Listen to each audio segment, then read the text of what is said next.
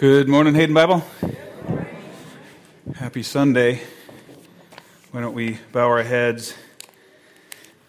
Father in heaven, we're assembled here today grateful that you, Lord, by the grace of Jesus Christ, by his cleansing blood, have made us a bright, shining city set on a hill.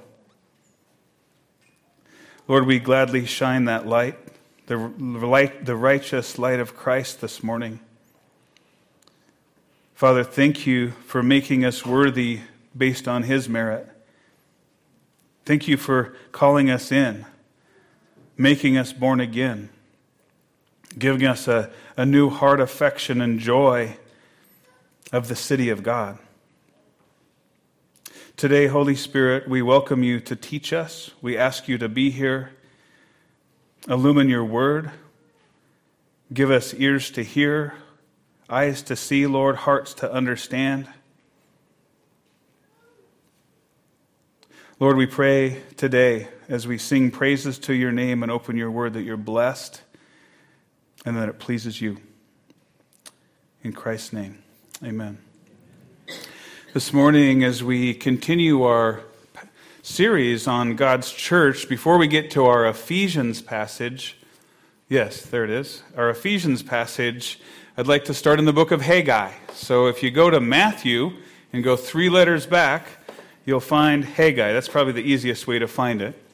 You might remember in Haggai's days, when Israel had returned from their captivity in Babylon, that kind of near the end of the history of the Old Testament, that Haggai prophesied regarding the rebuilding of the temple that Nebuchadnezzar had destroyed. The temple was, in a sense, the dwelling place of God's glory among his people. His very glorious presence had been manifested in the heart of that temple. But his glory eventually departed from that temple. You can read about that in Ezekiel 8 and forward. And a promise of a greater, more glorious temple was communicated through Haggai. Look at Haggai 2, starting in verse 7. The Lord says,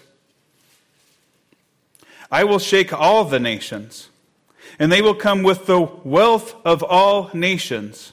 And I will fill this house with glory, says the Lord of hosts. The silver is mine, and the gold is mine, declares the Lord of hosts. The latter glory of this house will be greater than the former, says the Lord of hosts. And in this place I will give peace, declares the Lord of hosts." Just a few verses earlier, Haggai writes of the Lord asking the governor and the high priest and the remnant people about this current post-exile temple that was being restored. And the Lord asks them, he says, "Who is left among you who saw this temple in its former glory? And how do you see it now? Does it not seem to you like nothing in comparison?" This reconstructed temple was sizing up to be dismal in comparison to Solomon's temple. Solomon's temple certainly exploded with brilliance of craftsmanship. It was stunning, but even more so, that temple was filled with the very glory of God himself. And as we read in Haggai 2:9, God assures his people that the latter glory of this house will be greater than the former. This time, he says, he's going to shake all the nations, filling his house, his temple, the center of Israel's worship, with his glory. This morning, as we continue our series, we're blessed to see that there is an end-time temple under construction. And the glory of this temple will far exceed the tabernacle and all other temples that merely served as imagery for this real temple that's being built. And you might be surprised when you understand the building materials being used to construct this temple. And you might also be surprised at the size, the far-reaching extent of this temple. We'll see that, like with the tabernacle of Exodus and the temple of Solomon, this end-time temple in the city of our great God has a purpose that was set before the foundation of time. And we'll explore this morning the marks of this temple coming down out of heaven from God. In our passage today, we'll see that construction has begun. The preliminary earthwork is started and has been finished, actually, and the cornerstone is set. In fact, the first rows of blocks have been laid. And as Haggai prophesied, the nations of the earth are involved. The nations are now being plundered through the glorious gospel of Jesus Christ. And you and I, washed by the blood, forgiven and redeemed, are tangible evidence of this plundering. Because today we need to be convinced that only the church is the temple of God's glory on this earth. The church, the holy temple in the Lord, in Christ, the place where heaven and earth meet. Like in the garden with Adam, or the tabernacle with Moses, or the temple with Solomon, but with even greater glory. And as such, the church has characteristics or marks of her heavenly birth, her heavenly new creation origin. Let's talk about these things. Let's go now to our passage in Ephesians 2, starting in verse 19. Ephesians 2, starting in verse 19. So then, Paul writes, you are no longer strangers and aliens, but you are fellow citizens with the saints and are of God's household, having been built on the foundation of the apostles and prophets, Christ Jesus himself being the cornerstone, in whom the whole building, being fitted together, is growing into a holy temple in the Lord, in whom you also are being built together into a dwelling of God in the Spirit. The Apostle Paul here, speaking to Gentiles, speaking to non-Israeli people who really had no part with God over the centuries, in a sense, people like us in Idaho, people like us who think of Israel as way over there. Chances are most, if not all of us in this room have no bloodline connection with Israel. But assembled together here, we are an intimate group of people who have been touched by the mercy and grace of our great God through the gospel of Jesus Christ. The gospel of the good news that our just God forgives sins because he has put his wrath on his Son through the cross. And you and I can be forgiven through repentance or turning away from our own pathway of life and turning to simply trust in Christ alone as our once for all sacrifice for our sins. It's good news.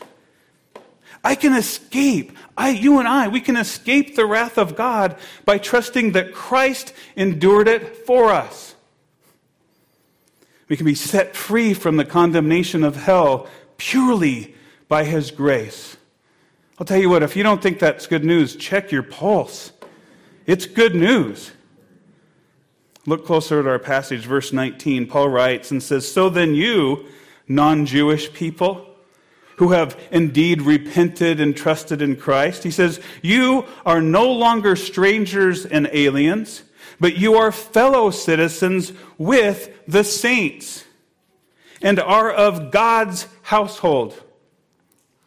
Remember from Haggai that God said that he would shake all the nations, not only the faithful remnant out of Israel, but America and China and New Zealand, redeeming hearts from every place, bringing them into God's family along with believing Israel. Remember, Abraham was promised that he would be a blessing to the nations. And remember that Isaiah prophesied that all the nations would stream to the mountain of the house of the Lord in Isaiah 2. And through the gospel of Jesus Christ, this blessing is being realized. And anyone from any nation, not just Israel, can trust in Christ and be brought into God's family along with believing Israel. Notice verse 19 in Ephesians 2 says that the saints in Ephesus were no longer strangers, no longer aliens. But now, instead of being far off, the Ephesian Gentiles are now fellow citizens. And now of God's household. And also, don't go there, but in Romans 11, Paul tells us that the Romans, the Gentiles that were by grace through faith, that they were grafted into God's overall plan for his people, a plan that's been unfolding throughout history, a plan formulated even before creation, a plan of redemption and glory, a plan for a holy people of God's own possession. So you and I, we're no longer strangers to God's household. Once we were far off, but all of us here who stand fast in the cleansing blood have been brought near. He knows us, and he has made us part of his family. You see, the temple that Haggai prophesied about was a temple not made with human hands. A temple with the wealth of nations, people from everywhere, every tribe, tongue, and nations. And through his indwelling presence in this end-time temple, a presence that he says will reach far outside the boundaries of Israel, his glory will spread across the earth as the waters cover the sea. And the latter glory of this house, this holy temple in the Lord, will be greater than the former. The former tabernacle and temple, their literal singular existence was only meant to serve as imagery for this true temple that's under construction, the true place of worship, the place of worship planned before time. Because the very presence of God will flood the earth through his church as we grow, spreading the good news and bringing our other brothers and sisters into the body through the preaching of the word and the gospel. As you read through Scripture, you can see the many times that God has manifested his glory to people in special places, can't you? His glory was shown in the provision of manna in the desert. His glory was shown in a pillar of fire and cloud in the wilderness. On Mount Sinai, it says that his glory was showing as he gave the law and passing by the cleft of the rock where he hid Moses. And because the church is the temple of God's glory on the earth, now God displays his glory through us. An assembly of summoned dead people. As amazing as that sounds. Dead people that he's brought to life through the resurrection power of the gospel and regenerating work of his Holy Spirit. And he's made us to shine his light to all the nations as his unified and holy and truth-bearing centerpiece of heavenly worship. And we're going to come back to these marks of the church in a minute. Again, back to our passage, verse 20. This temple has a foundation. Listen, as Paul writes, he writes that you, Ephesians, and you, Idaho people, are members of God's household, having been built on the foundation of the apostles and prophets, Christ Jesus himself being the cornerstone. Aligned to Christ as the first stone set, the New Testament apostles and prophets are the foundation of God's end-time temple, the temple not made with hands. In fact, in Revelation 21:14, the Apostle John himself describes this same idea, the foundation that we're talking about. He writes that the wall of the city had 12 foundation stones, and on them were the 12 names of the 12 apostles of the Lamb. It was the apostles who received the revelation that from God that established the New Testament that we have in our laps this morning.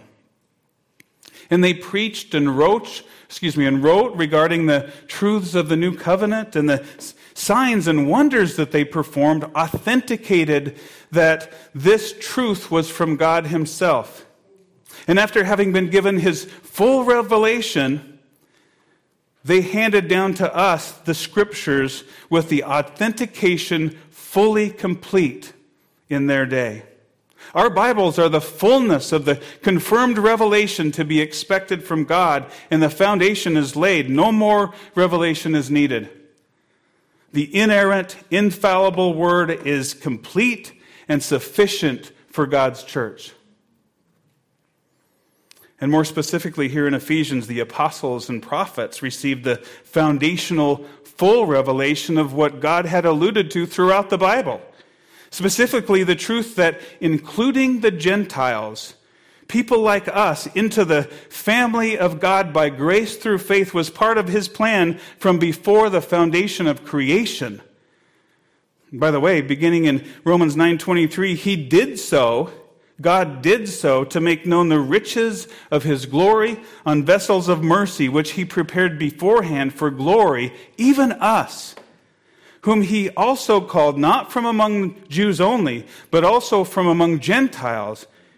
He says also in Hosea, in the Old Testament, he says, I will call those who were not my people, and her who was not beloved, beloved.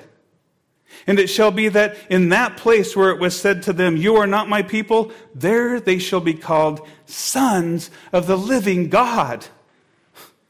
The mystery has been revealed. We're part of the deal, beloved. He will shake all the nations, and the latter glory of this house, this later temple, will be greater than the former. A few verses earlier, the Apostle Paul recites why the fullness of this specific revelation regarding us as Gentiles might have been so surprising. In Ephesians 2:12, Paul writes that we Gentiles were at one time separate from Christ, and therefore excluded from the commonwealth of Israel, and strangers to the covenants of promise. Remember, by the way, that the promise that Abraham would be a blessing to all the nations. And in Haggai, God said that he would shake all the nations. And at one time, we had no hope, because we were here without God in the world, wandering aimlessly like everybody else out there. But now, he says in verse 13, in Christ Jesus, you who formerly were far off have been brought near by the blood of Christ. In Christ Jesus, in him, by his blood. Back to verse 21, in whom the whole building being fitted together is growing into a holy temple in the Lord. There's an end-time building construction project underway, and Christ is the cornerstone. The apostles and prophets are the first rows of blocks. And you and I we're being fitted together by God into a holy temple in the Lord. A holy temple that all other temples looked forward to and served as mere imagery. A holy temple that all other temples expected. Peter blesses us with the same imagery from 1 Peter 2:5. He writes and says, you also, as living stones, are being built up as a spiritual house for a holy priesthood to offer up spiritual sacrifices acceptable to God through Christ Jesus. The building materials of this temple are people. The very glory of God dwelling in people from everywhere. This temple is huge. Remember the imagery from actual history, from Exodus 40, verse 34. The cloud covered the tent of meeting, and the glory of the Lord filled the tabernacle. And again later in Solomon's temple, in 2 Chronicles 7, when Solomon had finished praying, fire came down from heaven and consumed the burnt offering and the sacrifices, and the glory of the Lord filled the house. And finally, the day came when these tangible, real-life images were fully realized, when the Word became flesh and dwelt among us, and we saw his glory. Glory as of the only begotten of the Father, full of grace and truth. And he said, destroy this temple, and in 3 days I will raise it up.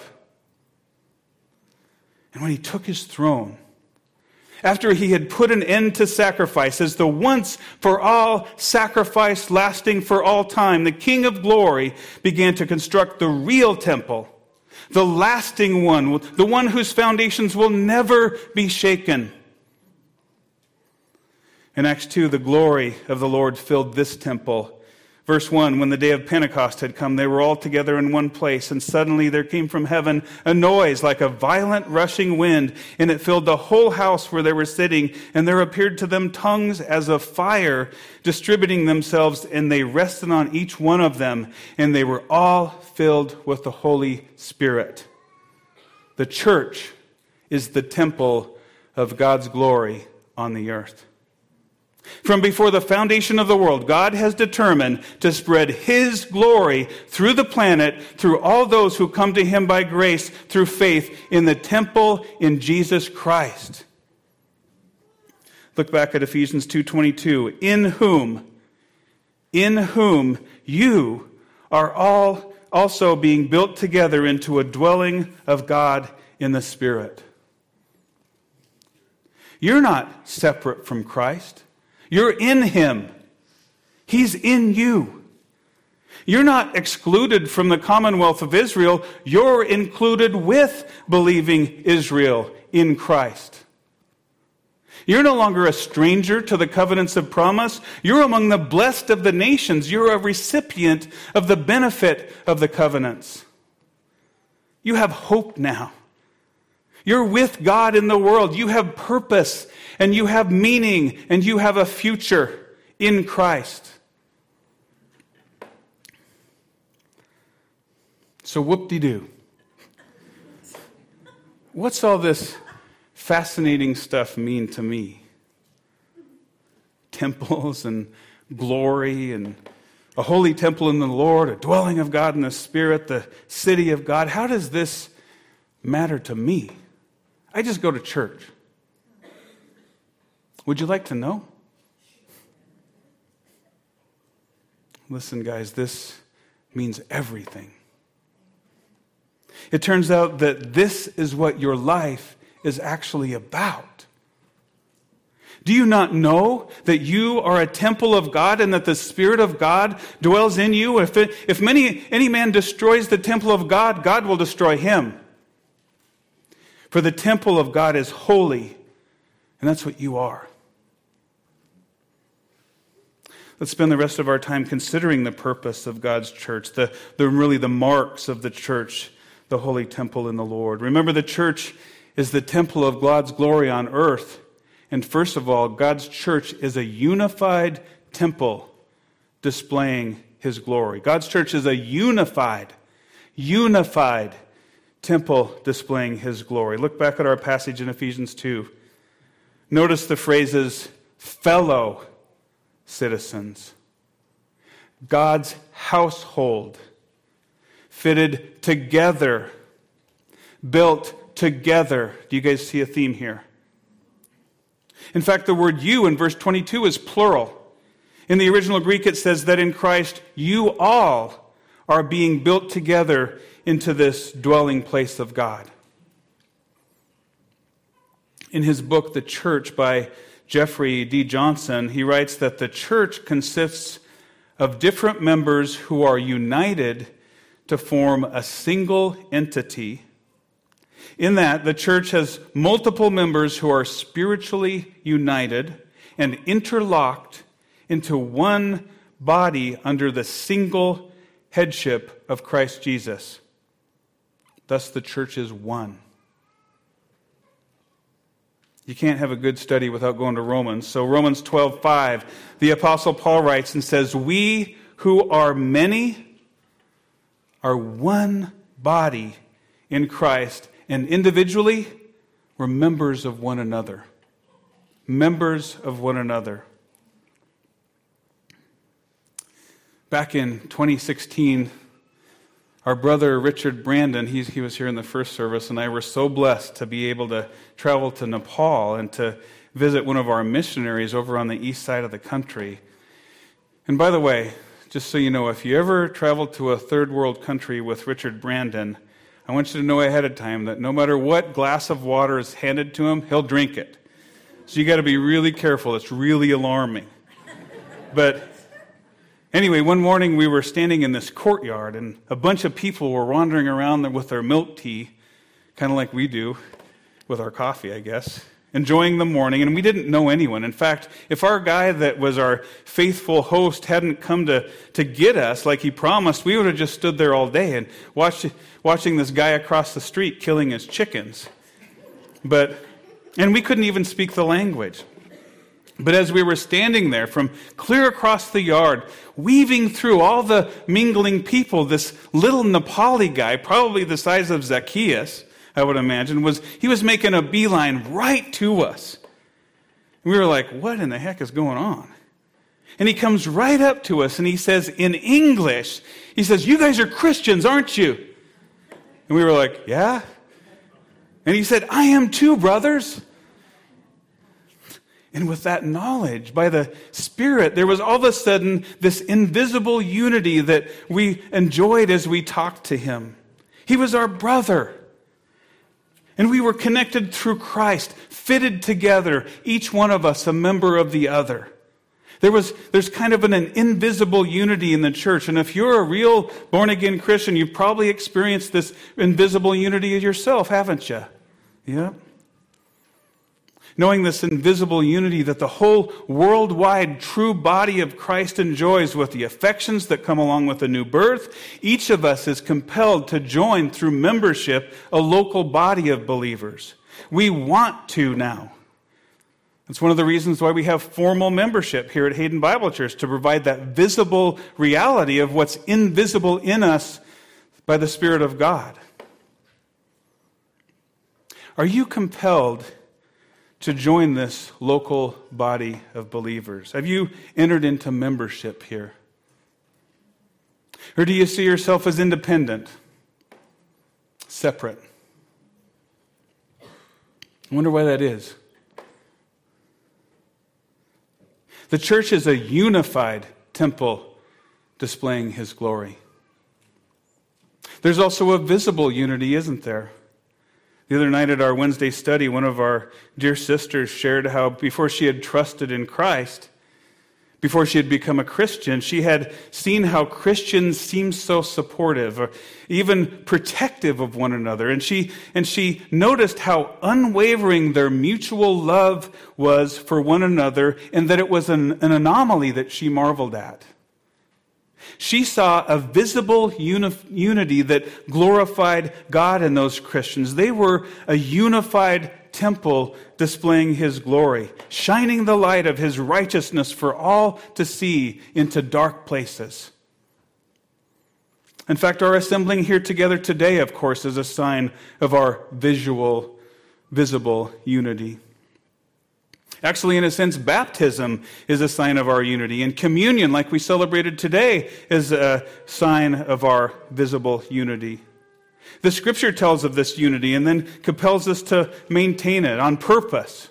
Remember from Ephesians 4, starting in verse 1, Paul writes, he says, "Therefore I, the prisoner of the Lord, implore you to walk in a manner worthy of the calling with which you have been called, with all humility and gentleness, with patience, showing tolerance for one another in love, being diligent to preserve the unity of the Spirit in the bond of peace." This is imperative. This takes diligence. Other translations say endeavoring. This says no to sin and yes to righteousness. How are you endeavoring to keep the unity of the Spirit and the bond of peace? By beating and mutilating your dear sister on Facebook because she hasn't yielded to your stance on masks or vaccines? Is that how? That happened.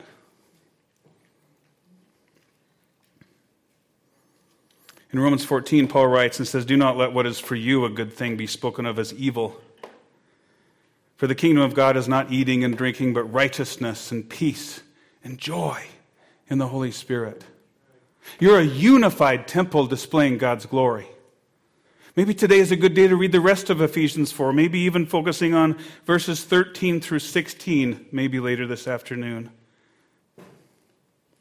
Next, notice this morning that God's church is a holy temple displaying His glory.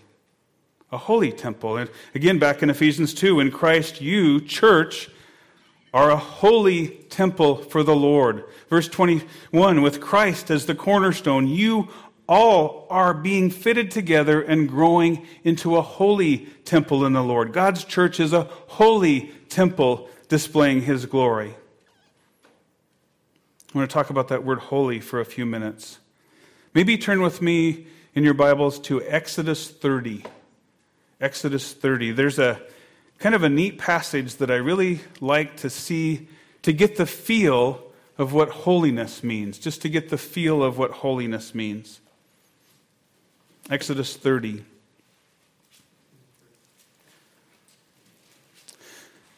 Starting in verse 34, it says, "Then the Lord said to Moses, 'Take for yourself spices, stacte and onycha and galbanum, spices with pure frankincense. There shall be an equal part of each.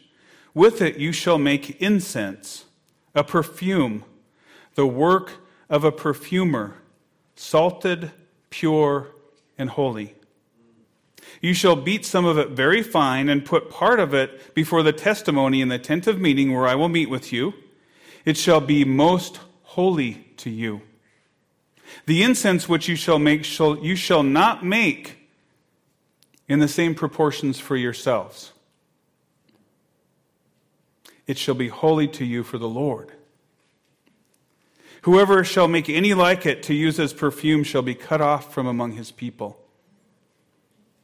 Holy, not for common use. This is special unto the Lord.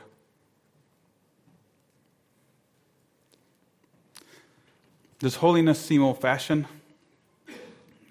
Maybe something that pastors and grandmas talk about? Like some sort of old-fashioned, antiquated idea that really isn't relevant anymore?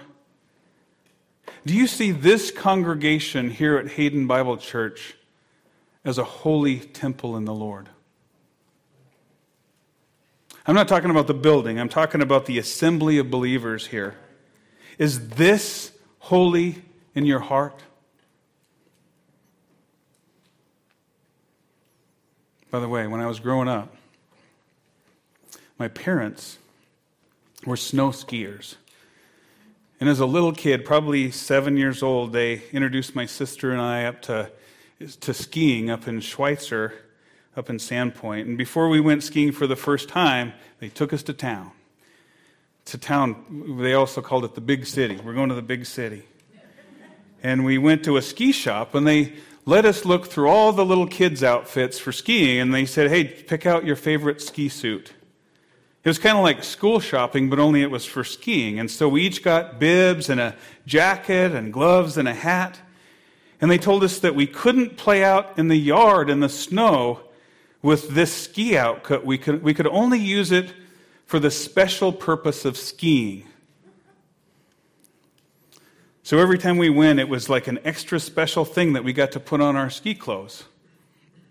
One morning we were loading the car up to go up to Schweitzer, and I was loading our gear in the back. Mom wanted me to load the lunch and our ski boots and the other things into the car, and Dad had the car running to warm it up, and I was standing in my special ski clothes with my leg right off the end of the tailpipe. And while I was standing there, the exhaust melted my bibs from the knee down.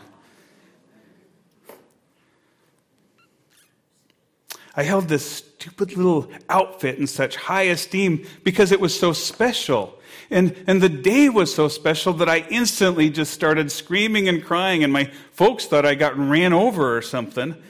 But it was really that I had unknowingly stood in the wrong place at the wrong time and ended up damaging my outfit.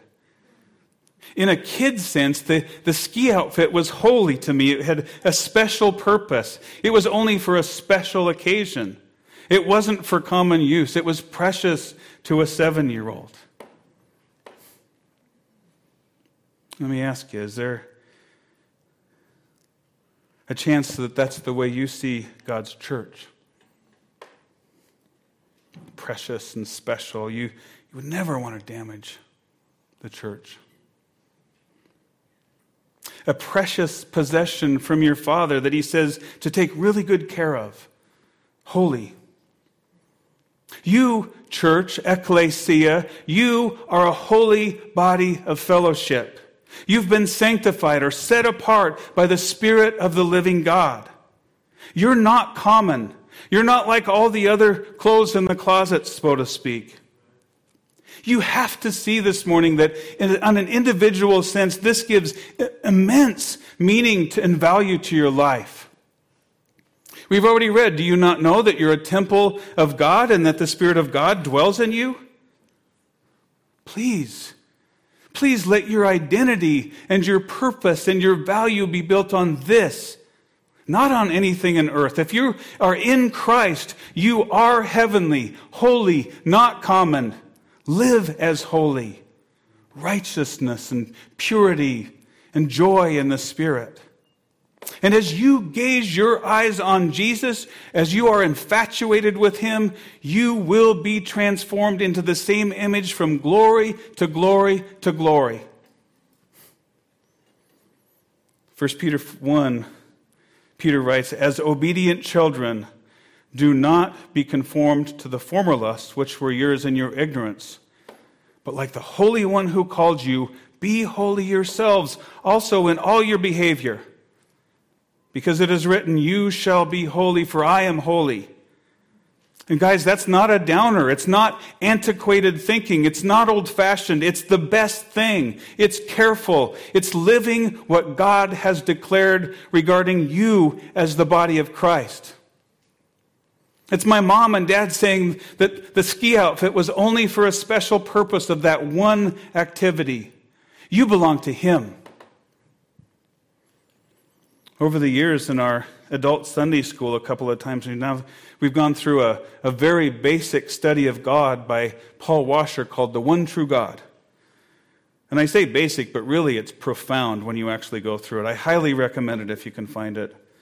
But in the section called God is Holy, Paul Washer writes that God is separate from and transcendent above his creation. And he is separate from and transcendent above his creation's corruption. God says, be holy as I am holy. Again, from 2 Peter 1, Peter writes that by God's divine power, he has granted to us his precious and magnificent promises, so that by them you may become partakers of the divine nature, having escaped the corruption that is in the world by lust. Now for this very reason also, applying all diligence, in your faith supply moral excellence and knowledge, self-control, perseverance, godliness, brotherly kindness, love. Of course, in the context of Ephesians 2, corporately or as a group, God's church is a holy temple displaying his glory. Remember, church, you're a holy nation.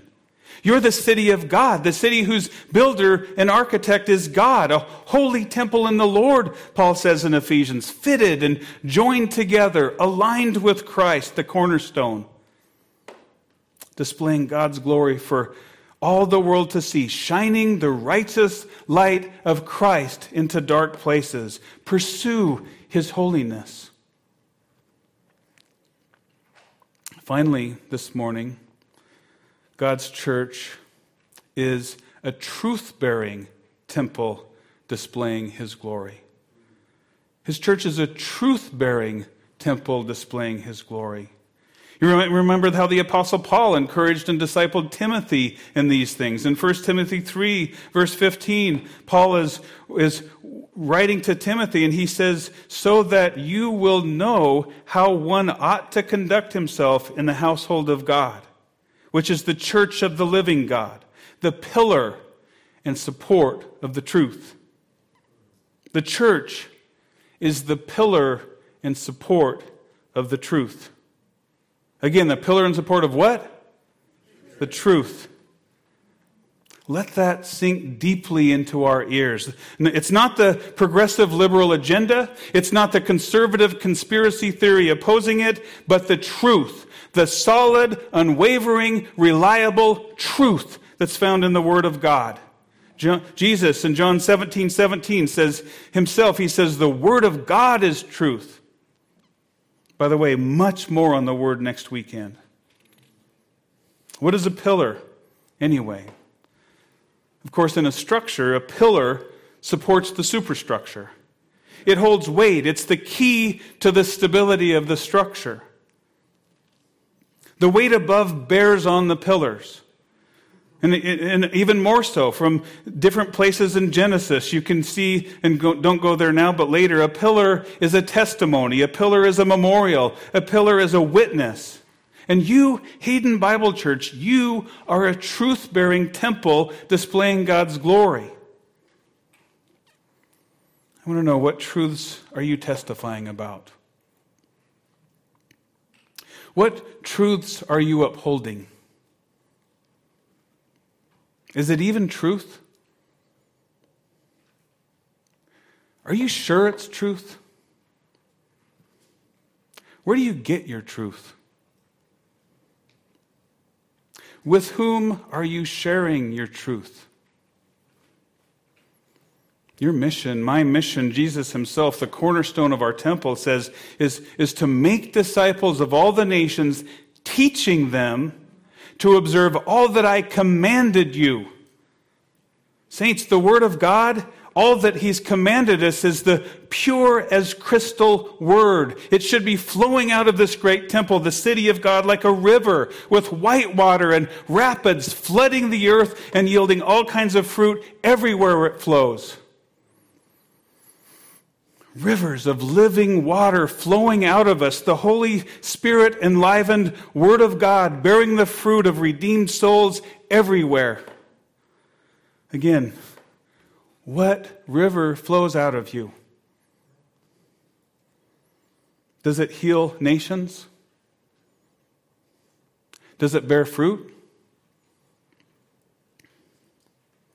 Remember this morning, as God's church, you and I, this assembly, the visible and invisible church established by God himself, we are the temple of God's glory on earth.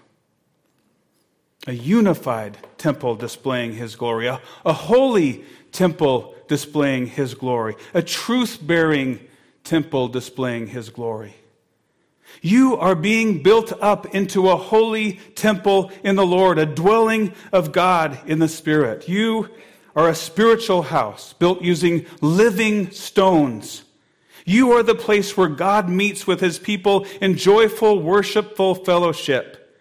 You are the holy temple of the Lord on this earth, a permanent home from God. Glorify him today as we leave this place, okay? Let's pray. Father, what a blessing to be a member of this temple, this wonderful place, a place that you've built, and not a place of human hands, Lord, a place that's being constructed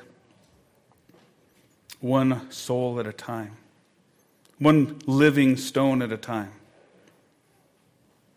Today, Lord, help us see this reality of us as the church, truth-bearing, holy, unified. Let us walk out of this place and show the world that light. Father, we're grateful that you've called us into this fellowship. In Jesus' name, amen.